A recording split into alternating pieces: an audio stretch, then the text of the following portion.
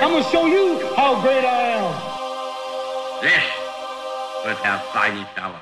I just want to say from the bottom of my heart, I'd like to take this chance to apologize to absolutely nobody.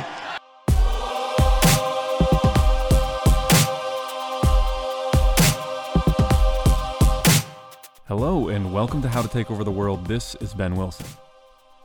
If you Google who is the richest man of all time, Mansa Musa's name is likely to pop up. He's remarkable for many reasons, but I think the most interesting reason is that he's the only person that I know of, at least through history, who had what I would describe as limitless amounts of money. If you've ever wondered what it would be like to just be able to conjure money out of thin air, Mansa Musa is kind of the guy that can answer the question for you.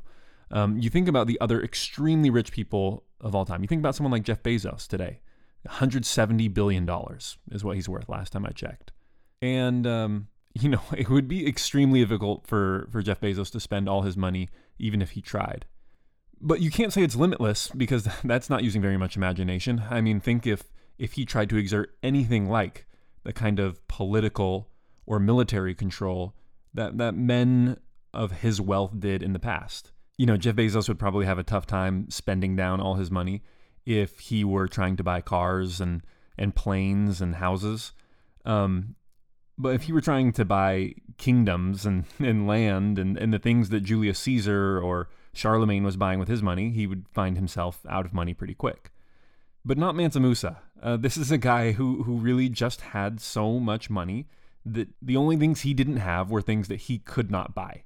So he's just sort of on a different level when it comes to that wealth. That's why people make the case for him as the richest man of all time. So who was this guy and how did he become so rich? Let's find out. But first, a word from our sponsors. This episode of How to Take Over the World is brought to you by Taft. As you study the lives of these great historical figures, you start to pick up on little similarities. Some of them are really obvious, like that these are all very intelligent and hardworking people, but other similarities seem rather odd. And one of those odd similarities is the way they dress. They all seem to adopt the prevailing fashion, but with just a little bit of flair to make them stand out from the crowd. Julius Caesar had his fringe on his toga, Alexander the Great wore Medusa on his breastplate, and of course Steve Jobs wore his famous mock neck shirt. Well, I reached out to Taft to be a sponsor of today's show because they fit into that tradition perfectly. Taft is a men's footwear brand that specializes in boots and shoes. They take shoes with a very classic and timeless look and mix up the design just a little bit and give their shoes enough flair to stand out in a really cool way. All their boots and shoes are handcrafted in Europe. They're incredibly well made. They're super comfortable. They last forever and you'll look great. I wear my Taft boots all the time and they look and feel incredible. So head over to taftclothing.com and use the code HOWTO10 for 10% off your order of any fully priced boot, shoe, or sneaker. Again, you'll really love them. Wear the shoes that Caesar or Alexander the Great would wear if they were alive. Go to taftclothing.com and use code HOWTO10. The Empire of Mali was founded in the year 1235 in Western Africa by a man named Sundiata Keita. The records are a little bit shaky about the early days of the empire. It wasn't until the 1300s that the world at large started to understand the region and we started to get reliable documentation and histories. But we do know that Sundiata Keita was a warrior prince who led the battle to free the Mali people from the rule of the ancient Ghanaian Empire. And as he did so, he expanded the power and territory of the Mali Empire and, crucially, managed to secure access to the trans-Saharan trade routes. And those trade routes were everything. They were what connected sub-Saharan Africa to the rest of the world. By the time Mansa Musa took over, the empire covered about 500,000 square miles of West Africa, extending all the way to the coast. They were able to tax trade going in and out of the region and become very wealthy as a result. The three big commodities of that day were gold, which was used as currency, obviously, copper, which was used in bronze and in jewelry and had many different functions, and salt, which was used for preserving and enhancing the taste of food. Luckily for the Mali Empire, they had all three of these things in great abundance. The empire was the home of, in particular, three massive gold mines. And big salt mines, too. The Mali Empire had access to a mine called Tagasa. And this was this crazy place. Nobody lived in the area except for the people who worked the mines. and there was like nothing in the area, so they ate imported dates and dried camel meat.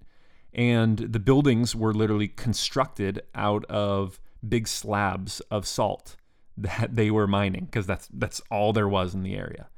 The salt would be dug up and cut into these really thick slabs and then strapped to a camel and sold for a huge markup. So between the salt mines and the gold mines, the rulers of the Mali Empire had a license to print money and every incentive to continue doing so.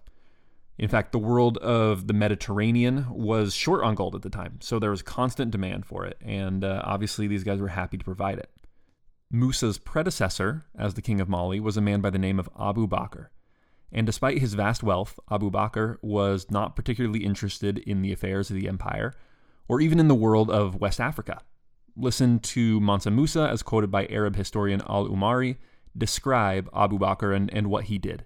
Mansa Musa said, quote, "The ruler who preceded me did not believe that it was impossible to reach the extremity of the ocean that encircles the earth," meaning the Atlantic Ocean, "and wanted to reach that end and obstinately persisted in the design.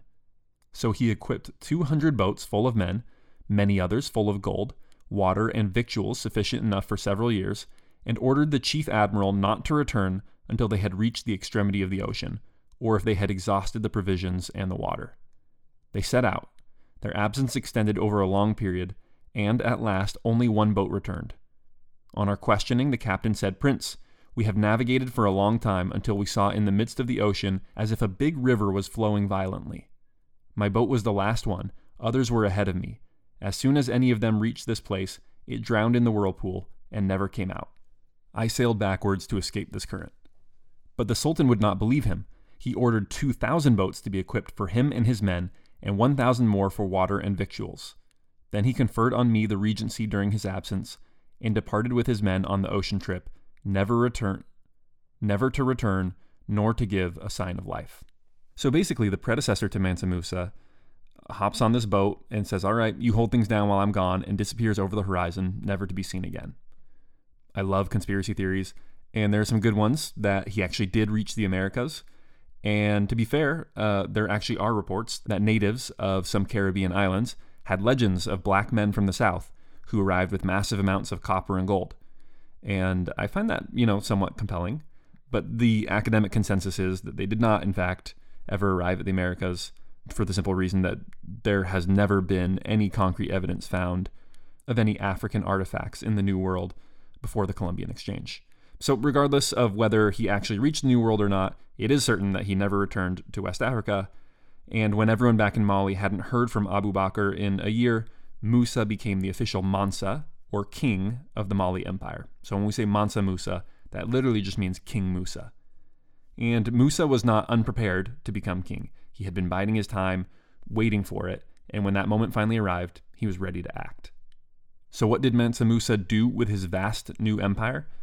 With an army numbering around 100,000 men, including an armored cavalry corps of 10,000 horses, and using his talented general, Seren Mandian, Mansa Musa was able to extend and maintain Mali's vast empire. He wrestled control of the cities of Timbuktu and Gao, which were rich in salt and gold, and this gave him control over even more important trade routes between the Mediterranean and West African coast. By the end of his reign, Musa had doubled the empire's territory, making it second in size only to that of the Mongol Empire at the time. Never again would the Mali Empire be as vast as it was during Mansa Musa's reign. Musa was about much more than just expanding his territory, though. He had to manage an extremely diverse empire with people of all different backgrounds, cultures, and religious beliefs. As a devout Muslim, he was initially inclined to impose Islam as the official religion, but listened to his people and actually implemented a quite progressive religious tolerance as compared to other empires at the time. But imagine you're Mansa Musa, you're a Muslim with an awareness of the Islamic world, but great difficulty in accessing it. You've basically expanded your empire to the greatest extent that is possible to reach given the technology at the time, because once you get to a certain distance, you hit the Sahara Desert.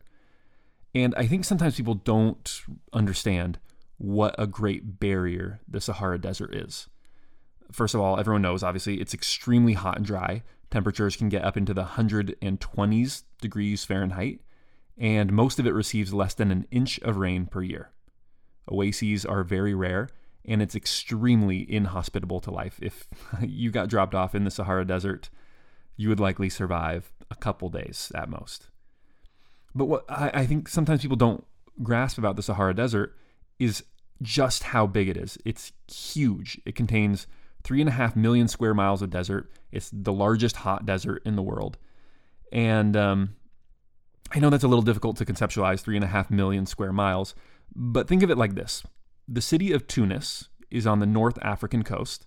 So it's on the continent of Africa, on the coast of the Mediterranean Sea.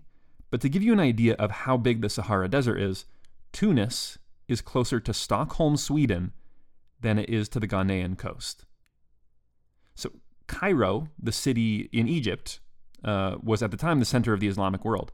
And Cairo, again, technically on the continent of Africa, is closer to Copenhagen, London, Moscow, even to India than it is to Timbuktu, or in other words, to Mali, where Mansa Musa was.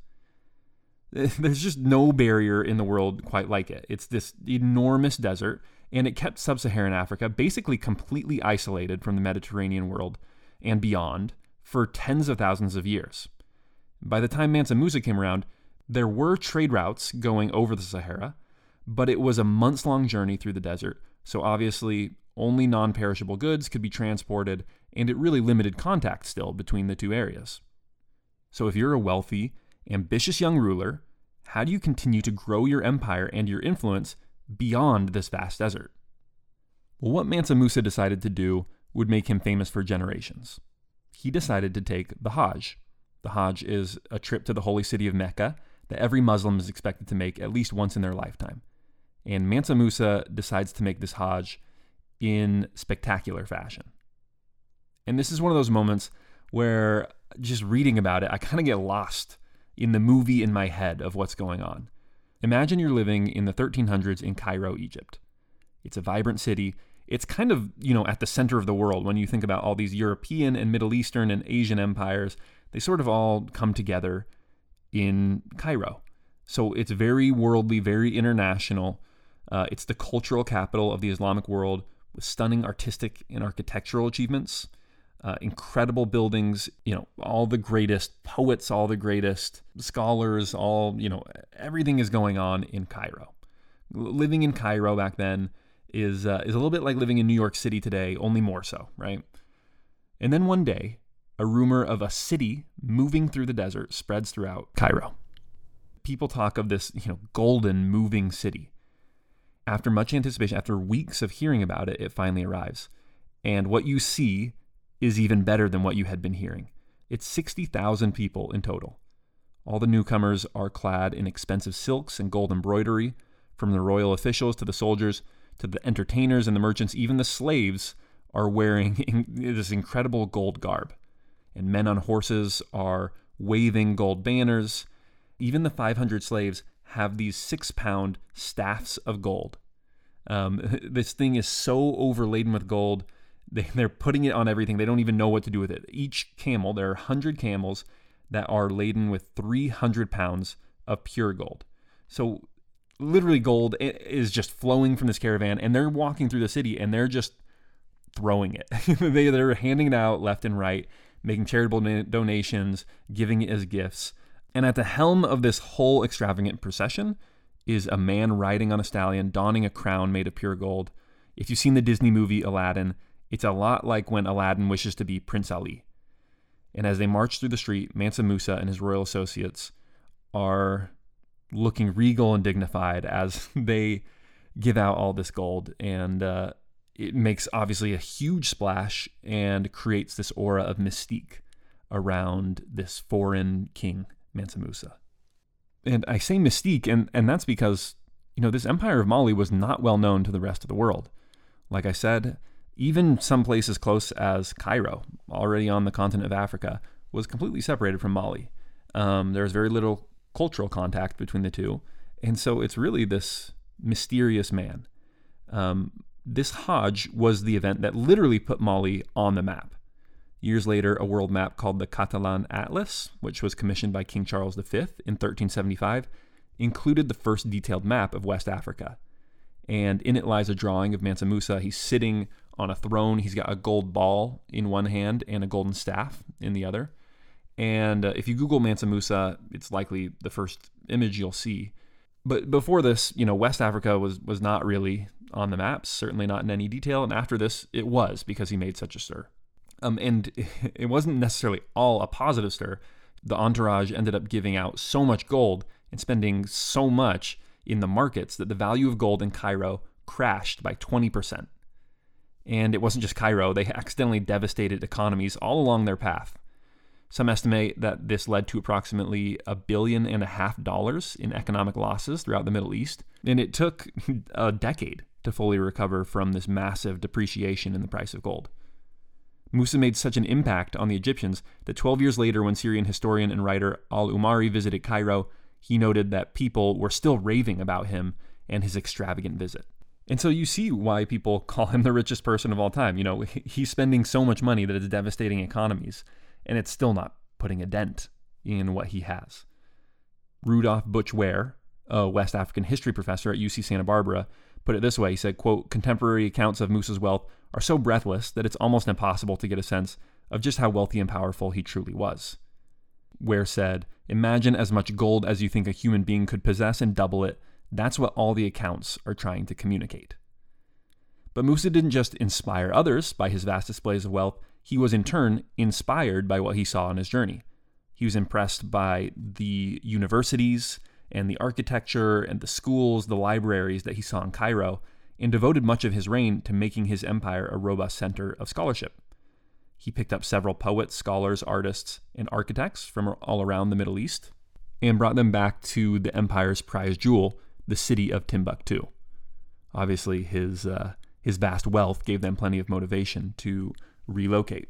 And if you heard of the city of Timbuktu, it's usually as referring to a place that is extremely remote and far away. Where does Susie live? Oh, she lives out in Timbuktu. That sort of thing.